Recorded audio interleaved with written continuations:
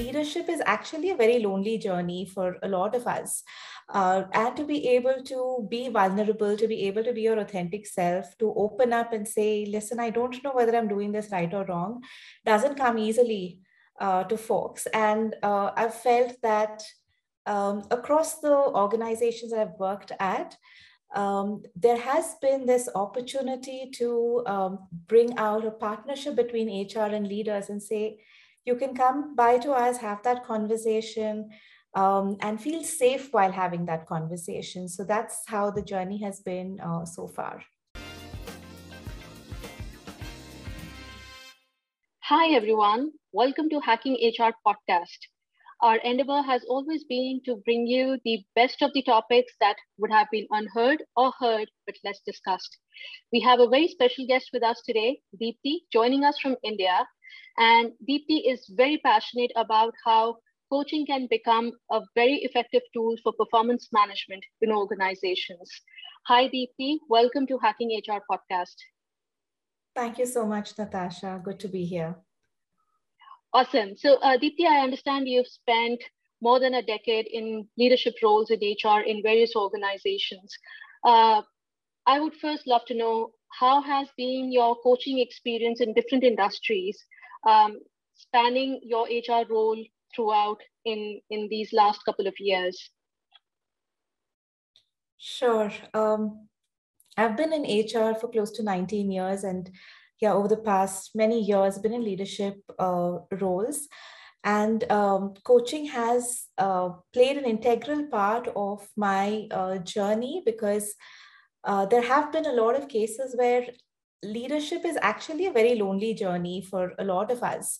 And to be able to be vulnerable, to be able to be your authentic self, to open up and say, listen, I don't know whether I'm doing this right or wrong, doesn't come easily to folks. And I've felt that across the organizations I've worked at, there has been this opportunity to bring out a partnership between HR and leaders and say, you can come by to us, have that conversation, and feel safe while having that conversation. So that's how the journey has been so far. Great, fantastic. So my follow-up question to that, Deepti, a lot of managers want to take the role of a coach in the performance management space, but then they end up being those typical managers who are only talking about where the team did not do right, what is it that they can do forward. Somewhere, the element of proactively making the team think of what is it that they can do on their own together is missing. And I think that's where the coaching element brings in that perspective. So for the new managers who want to get into coaching as one of the tools for their teams, your suggestion and recommendation of how they can begin their journey with their team members, and what could be some of the pitfalls that they could avoid?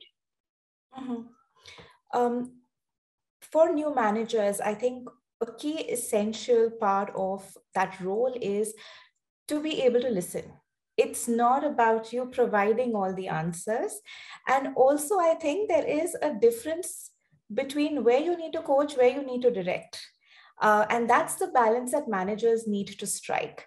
There is a time, there is a place for coaching, there is a time and there is a place for directing. And they need to be able to manage that, that difference. And I think from a coaching standpoint, it's not about giving the answers. It's not about saying, listen, I know what you need to do. Here is the 20 things that you need to do and you'll get it right.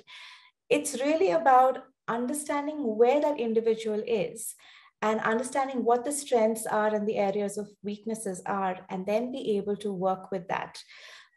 Providing answers will get you results in the short term, but in the long run, it just doesn't work. And I think listening is extremely important, and constantly asking questions instead of jumping to solutions. Asking people, okay, why do you think that is important? Why do you think this is a solution? Why do you feel this will work? Why do you feel this will not work? Just getting yourself a list of questions, I think would work very well. And that is the way in which new managers should start that journey. Interesting.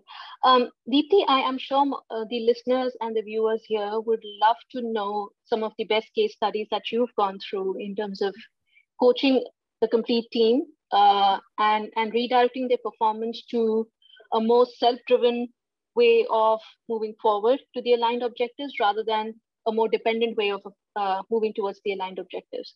So if you could share one or two case studies, I'm sure it's going to be insightful learning for everyone. Mm-hmm. Sure. I can give you my own examples, and I've learned the hard way in terms of how to manage teams. When I started off my journey, and I've spoken about this earlier as well, that I was so focused on being that perfect manager that I didn't want to fail, and I didn't want the team around me to fail, because that's a reflection on me, and then it would reflect poorly on me. So I carried that burden along with me and ensured that, I was micromanaging the team. I was constantly monitoring what they're doing. I was constantly ensuring they're not making mistakes and literally hovering around them. And that was a powerful experience. And I'm sure that at that point in time, if you had asked me about it, I would have hesitated to speak about it. But that particular experience has kept me so grounded and has changed my approach towards how I look at team management. Post that entire phase and that episode of this not being able to strike the balance with the team, what I realized is that I need to back off. And one of the things that leaders need to know is when they're getting into this role, to be happy that they've achieved that success, and also to realize that that role doesn't define them, doesn't define the team. It's about how you're balancing that interaction. So what I started to do was to change the way I was looking at the team's performance. I started looking at each individual as to what they are bringing to the table, and then determining what needed to be done. And one size does not fit all. Everybody has unique needs. Everybody has different levels of skills and understanding. And to value your one-on-one time with individuals. When you're in a team setting, there's a lot that can get discussed, a lot that can be achieved from a task perspective. But in terms of growth, in terms of development, that one-on-one time where people can actually open up and tell you what they're feeling, what they're going through, really helps. And that whole transition made me constantly believe and forge that journey towards coaching, because then I stopped talking about you need to do this, asking how better can we do this, what do you feel about this, and valuing people's opinions while they're bringing that to the table, because it's just not about doing the task, it's about what do they feel while they're doing it. And the minute you start to understand that they're engaged, then they'll feel empowered. If they're disengaged, they're not going to produce results. So that is, I think, one of those examples I can speak based on my own personal experience. Fantastic. So, Deepti, I know that you've already shared a few of your insights in terms of how managers can become an effective coach. You've also shared a case study from your live experience in how you moved to a coaching expert. My next question for you is, I think there's a thin line between mentoring and coaching, and that's often blurred by people, even though they're seasoned coaches or seasoned mentors. How do you recommend people or suggest people that they should not be overstepping those boundaries every now and then, and should be able to clearly define that when they're a coach, they are a coach, and when they're a mentor, they're a mentor? Yeah. I think for managers, it gets very difficult to do that because you are a subject matter expert. So the mentoring just happens without you thinking about it. As soon as a problem comes, you already know the solution because you've been through that journey. So a lot of times, I personally recommend to individuals who are looking at growth and development to have somebody who is outside of their circle as a coach, who will look at them for what they are doing. You do not have to be an expert in that particular area. You do not have to be a technology expert to be able to coach an engineer. You do not have to be a marketing expert to coach somebody in marketing. You just have to understand the kind of questions you need to ask and also do it in a non-judgmental way. And that is really important. And where that line starts to get blurred is for managers. You also are accountable for deliverables. So if you start only looking at coaching as a method, you may not achieve the results that you're looking at. And that's why, like I mentioned earlier, there is a place for coaching, there is a place for directing, there's a place for mentoring. You will have to find that right balance. And I think where you can start leveraging coaching a lot more is in your development conversations that you're having with your team members. Depending on the timelines that you have, depending on what the deliverables are, you move into your directing and mentoring styles. And when you're doing a retrospective post a particular project, then you start to talk about, okay, how did you think the project went? And that's where the coaching will start to come into play, because you have that time for reflection. You have that time for talking through things, which you may not find while you're in the thick of things and you need to get something delivered. So there is that balance. If you don't have the luxury of finding somebody outside to be your coach, and you as a manager want to be a great coach, know when to time it, because it cannot always yield results if you're bringing it into timelines which are really stringent and you need to deliver something. Brilliant. So a lot of organizations are now looking at reverse mentoring. Not that it is something new, it was always there. It's just that when they start seeing results in other places and with other individuals, they want to adapt that best practice and bring it back to their organizations. Is there anything called as reverse coaching as well? Or is there something which can be explored in the long term by the organizations? So, coaching can be learned from different ways and different means. And it really depends on the organization. It depends on what you really are looking for. And again, individuals are also very different. So you need to be able to think through what will work really well for the organization and then bring in. There are best practices out there, but not everything suits every organization.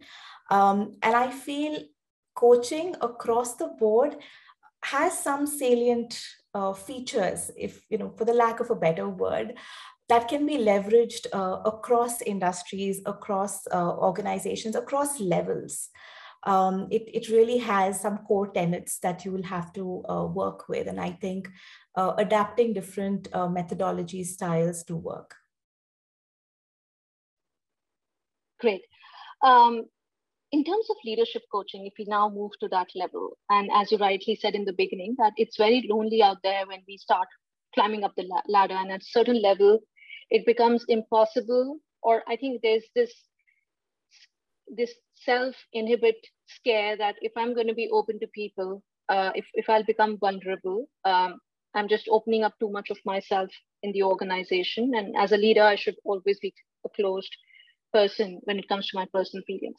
So when it comes to leadership coaching, a lot of times when we see leaders facing a difficult situation, they may not come out openly and talk about it.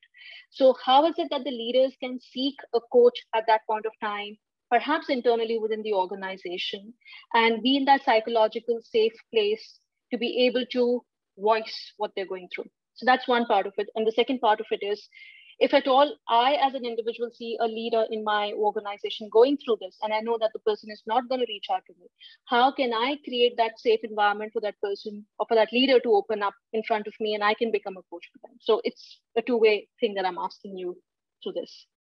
Mm-hmm. Sure.